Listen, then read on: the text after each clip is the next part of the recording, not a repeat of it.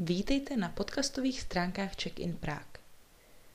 Když jsem se svých studentů ptala, co by jim pomohlo se studiem češtiny a co jim při studiu chybí, jeden z návrhů, se kterými přišli, byl podcast.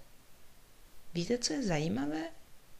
Když jsem hledala český ekvivalent tohoto slova ve slovnících, žádný překlad jsem nenašla. Slovo podcast je jedno z těch, které do češtiny nepřekládáme.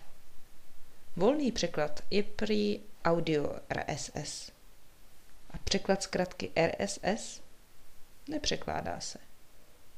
Dovolte mi tedy alespoň si toto anglické slovo počeštit. Místo c napíšeme k, stejně se to tak vyslovuje, a budeme to hezky skloňovat a odvozovat. Takže ať skloňování. To je deklinace. První pád, nominativ, je tady nový podcast. Druhý pád, genitiv, nemohu se dočkat nového podcastu. Třetí pád, dativ, směju se novému podcastu. Čtvrtý pád, akuzativ, poslouchám nový podcast. Pátý pád, vokál, kde jsi nový podcaste. Šestý pád, lokál, mluvíme o novém podcastu.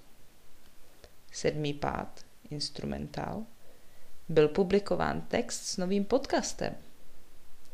Jinak doporučuji scénku Hrovínek skloňuje kočku, ale možná pro vás bude trochu rychlá. A ad odvozování, neboli derivace, to je změna slov. Podcastík, podcastek, mini podcast, podcastový, fantazii se meze nekladou. Tak to je na úvod. Těším se na slyšenou.